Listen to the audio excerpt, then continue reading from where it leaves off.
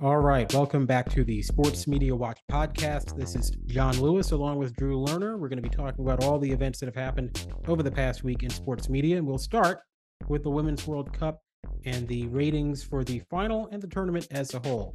But first, if you have not already, please remember to subscribe to the Sports Media Watch podcast feed. You can find episodes for all the previous weeks with Drew and I going back to our debut in this iteration of the podcast back in February.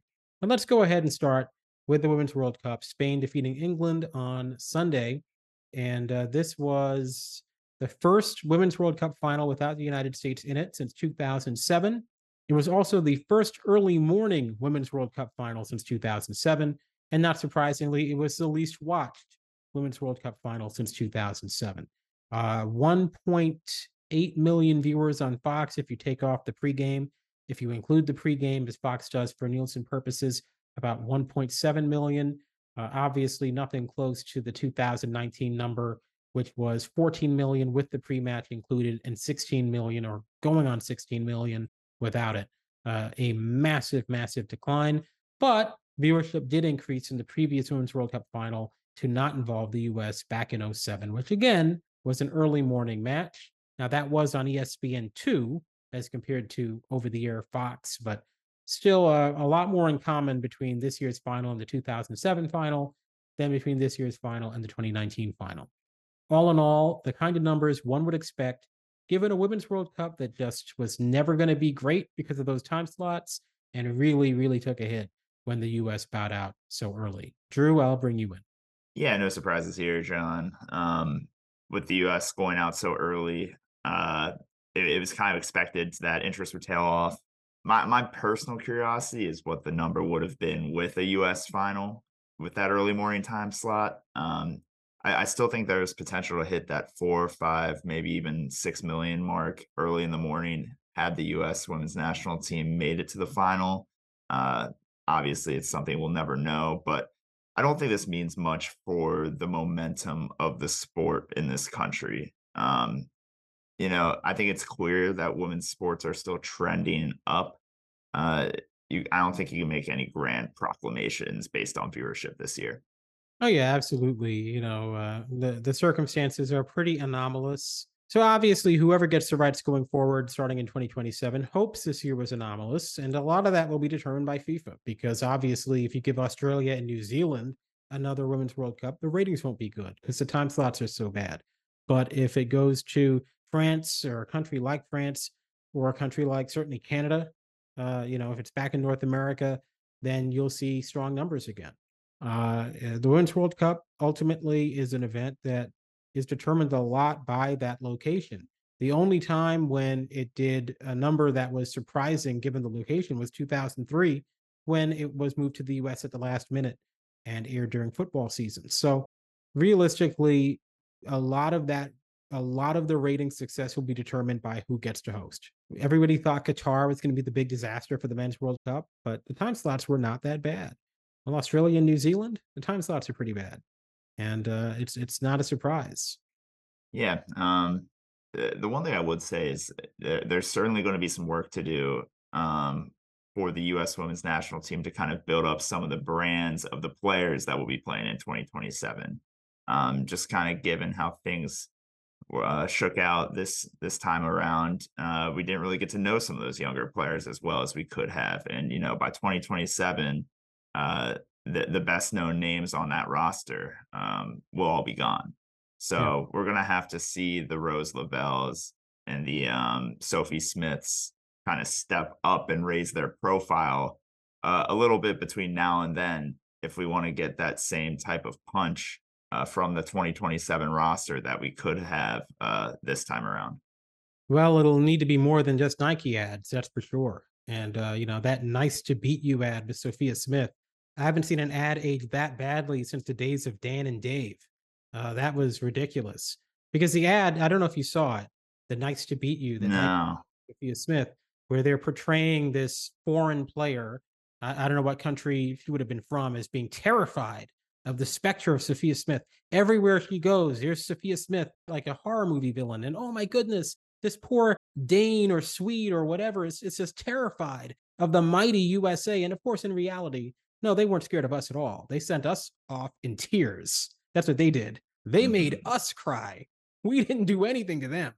So, definitely it'll need to actually be stuff on the field, not Nike's particular brand of whatever it is they do now, but actual stuff on the field. And there's no reason to believe that that won't happen, right? I mean, it's not like the one of the things that I think is really important to point out, and I will admit that I was a little bit misinformed on this myself.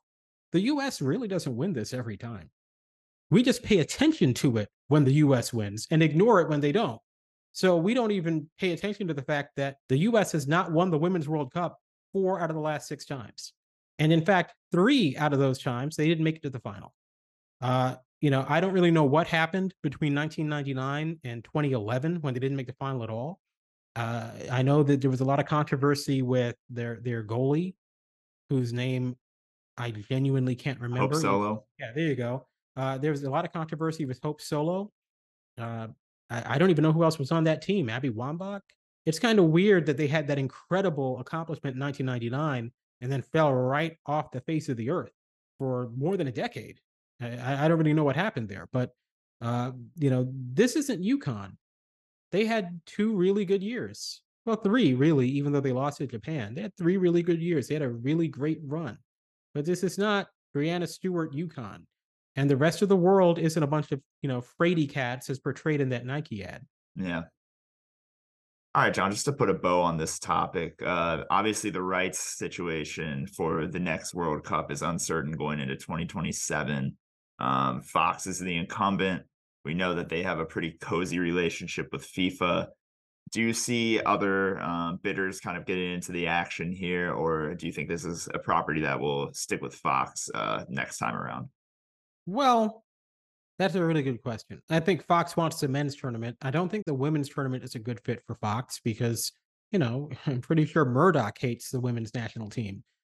Certainly, a lot of the people he employs hates the women's national team. And I know Fox News and Fox Sports are different entities. And I don't believe that Rob Stone and, Jesse Waters are doing the same work, right? Fox is a big company with a lot of different people doing a lot of different stuff, but it's not a good fit. If you're the US Soccer Federation, why in the world would you want your biggest matches airing on a network that constantly is riling people up against your players?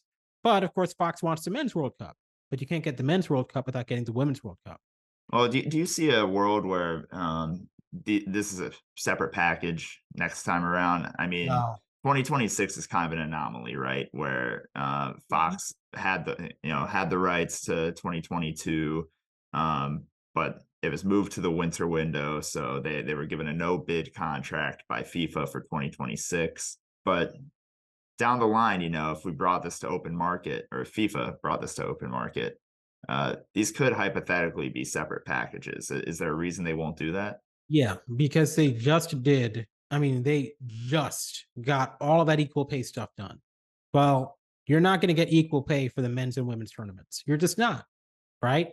The women's tournament, as we have seen, the men's tournament can still get you 15 million viewers without the US in the final. The women's tournament, I'm not going to say that 1.6 million is a true measure of what that is because the 6 a.m. start time played a big role. But realistically, the viewership is not the same. The viewership isn't even the same for the US matches. It's just that since the US men never get passed around to 16, we can never actually tell. But certainly with the equal pay situation, you have to pair them together. I don't think that they can afford to split them after that. All right, John, let's talk contenders then. If it's not going to be Fox, who are the most likely bidders here for the next World Cup rights? I think a lot of people would think ESPN, but I'm going to say NBC. They have those rights for Peacock, the Spanish language rights. Why would you know, why not go for the English language rights too if you're NBC? So ESPN might not even have the money to do this. Realistically, I mean, they're going to have to spend a lot of money if they want to keep the NBA and they want to keep the NBA the way they want to keep the NBA. This might not be the best opportunity for them financially. Uh, I I think if ESPN wants something, they can go and get it. And ESPN was just so widely commended for their World Cup coverage in 2010 and 2014. Um, That you was know, 14 ESPNs ago. That was the sure, ESPN of Bob Lee and Mike Tirico. They are not walking through that door anytime soon. that's true, but I think it's a property that really fits with their ethos. Um, ESPN has kind of been lacking in their big events recently, right? I mean, they they have the college football playoff and national championship. They have, the US Open. They have, I don't know what are the other, NBA yeah, the Finals, NBA playoff. finals. But Uh, they're going to lose some of the playoff. They're not going to be able to keep all the playoff. yeah. They're probably going to lose at least some of the NBA finals where it alternates because the NBA would be insane to let ESPN have all of the NBA finals in this next deal. So they are going to be losing out. And hey, getting the World Cup would be a great way to make up for And that. yeah, let's be fair, they will have a Super Bowl coming up, right? That's So true. they're not going to be lacking for big crown jewel events for too long. But just generally speaking, But it's ESPN not a is not. differentiator. The Super Bowl isn't a differentiator. Everybody's got a Super Bowl. That's kind of one of the odd things. It's the big thing, but everyone's got one. Yeah, that's a good point. So I would be shocked if ESPN didn't kick the tires on World Cup rights. Certainly there will be other interest, and I think Fox, as the incumbent, definitely wants to keep this. Mm. Um, They want to eh, keep the men's, and if that means airing the women's as well, then they'll do that. I don't think they have any particular commitment to the Women's World Cup. let's give them some credit here. They sent a huge crew over there to Australia, knowing games are going to be aired at 4 a.m., 6 a.m. Built a giant studio in Sydney.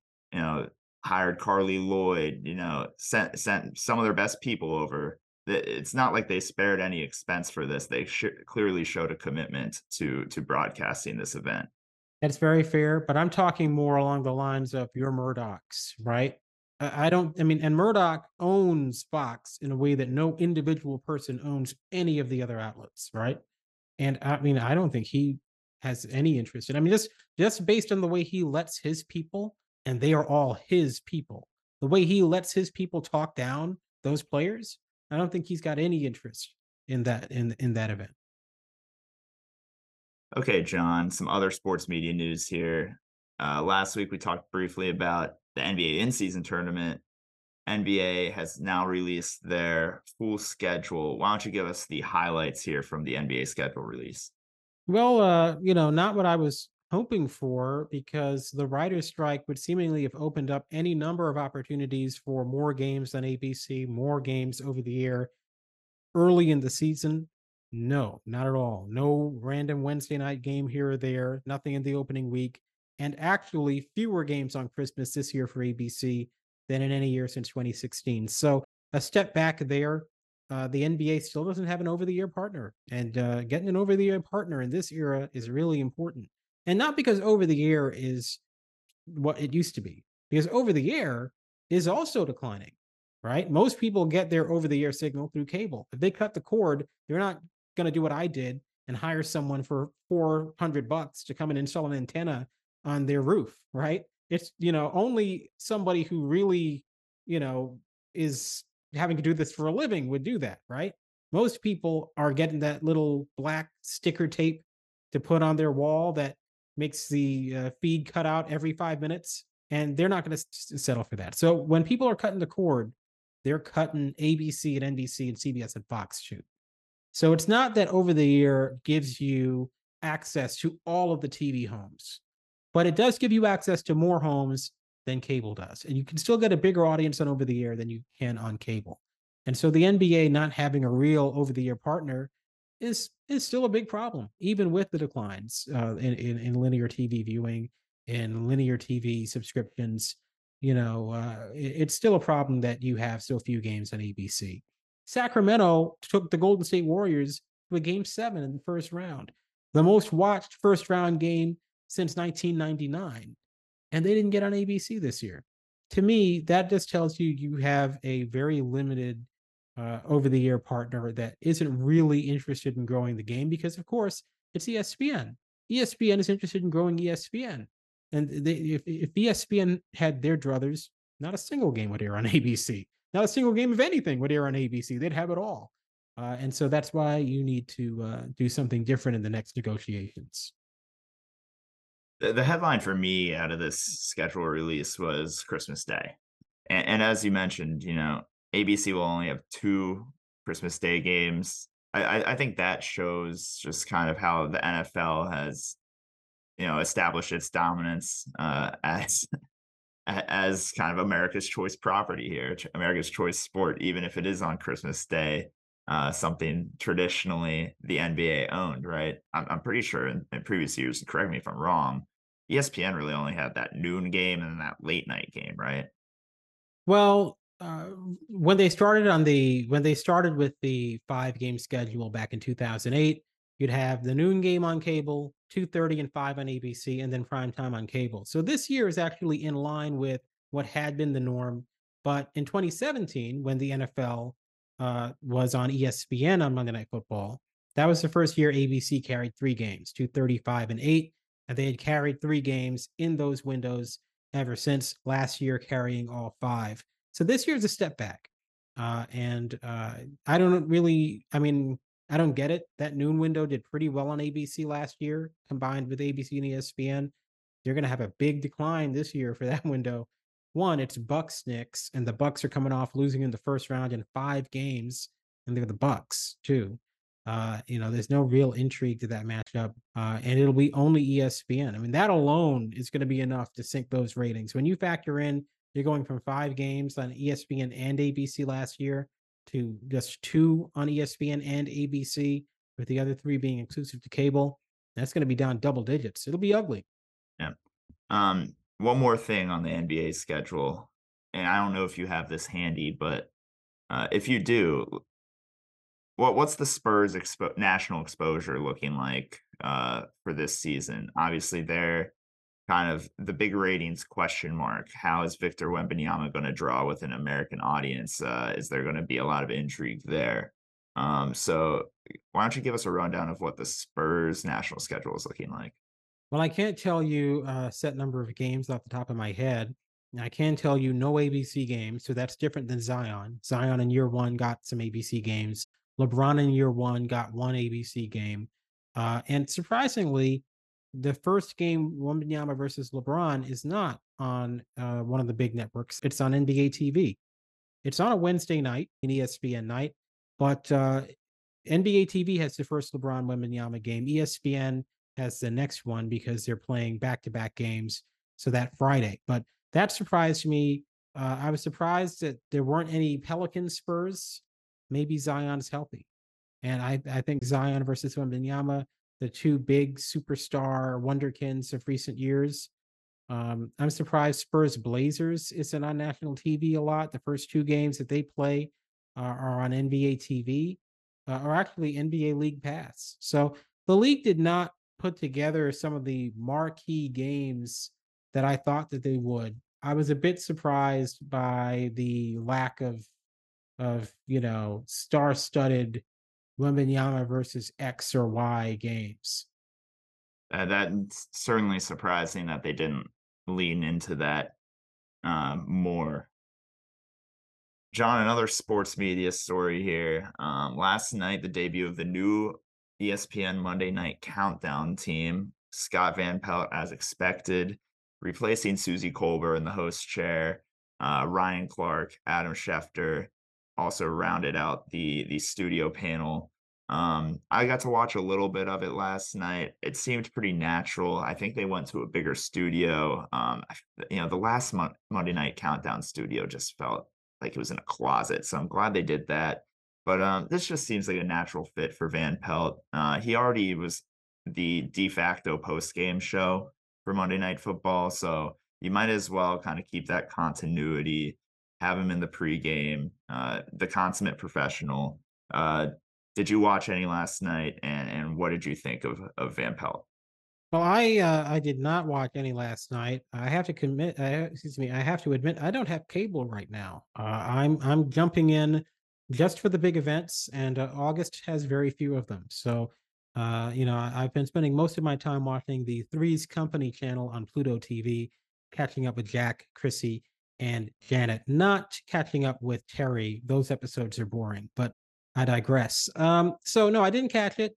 I will say that Scott Van Pelt is a great pick. Obviously, Scott Van Pelt is a kind of talent that ESPN doesn't cultivate anymore. And they're going to be hard pressed to ever find another person like him the way they're running things down there. And to me, hey, what he did the night that COVID hit was as good a job handling breaking news the night that COVID hit and the night that DeMar Hamlin collapsed. And Ryan Clark obviously had a bit of a star turn that night as well. Uh, that's as good a job as anyone's ever done at ESPN. That's up there in that Bob Lee category, right? Scott Van Pelt makes a lot of jokes. He references Aqua Teen Hunger Force. And so he doesn't really have a lot of gravitas. But if you really think about it, he's the Bob Lee of ESPN. He's the guy you go to. And they don't use Jeremy Schaap. He's still there, but they don't use him. Bob Lee's retired. It's Scott Van Pelt. If there's news, if there's something that's happening in the industry or in the world, and you need somebody who can get you from point A to point B in I think after the DeMar Hamlin thing, I compared him to Peter Jennings. And I think that's a good comparison. I mean, granted, I'm the one that came up with the comparison, so of course I think it's a good one. But the way of handling breaking news in a way that is down to earth, conversational, but still authoritative. And he has that skill.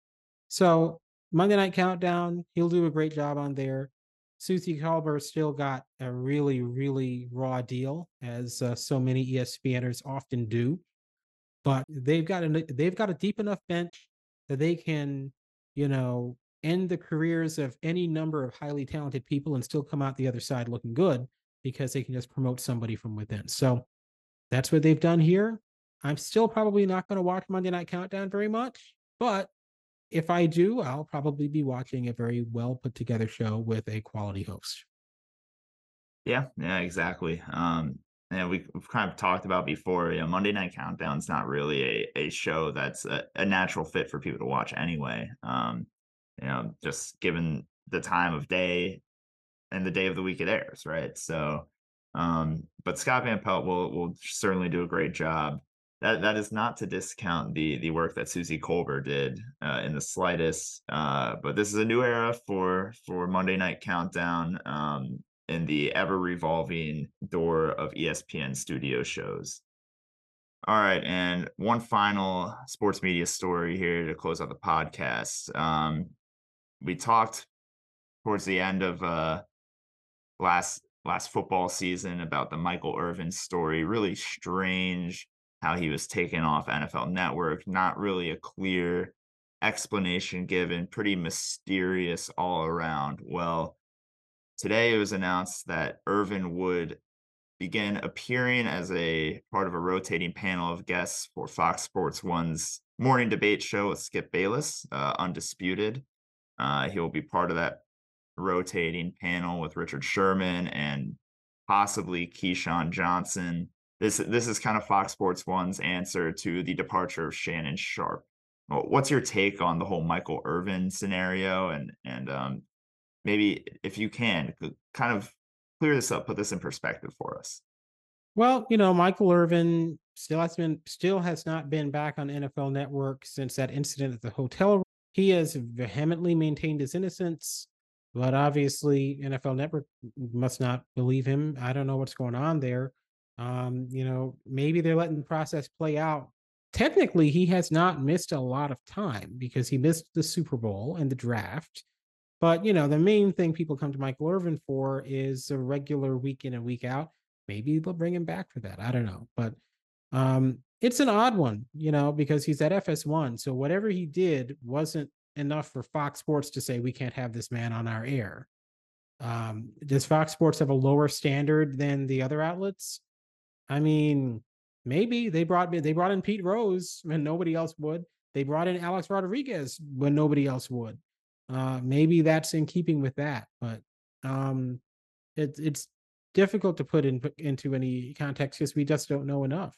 I will say, and I can't confirm this off the top of my head, but I did see where apparently Irvin is still being featured in promotional materials for NFL Network. So it seems that there's still a relationship there, and maybe there's an expectation that he will begin appearing on their morning Sunday morning pregame shows once again once the NFL season kicks up. This kind of reminds me a bit of how Fox has handled the Urban Meyer situation with Big Noon Kickoff, right?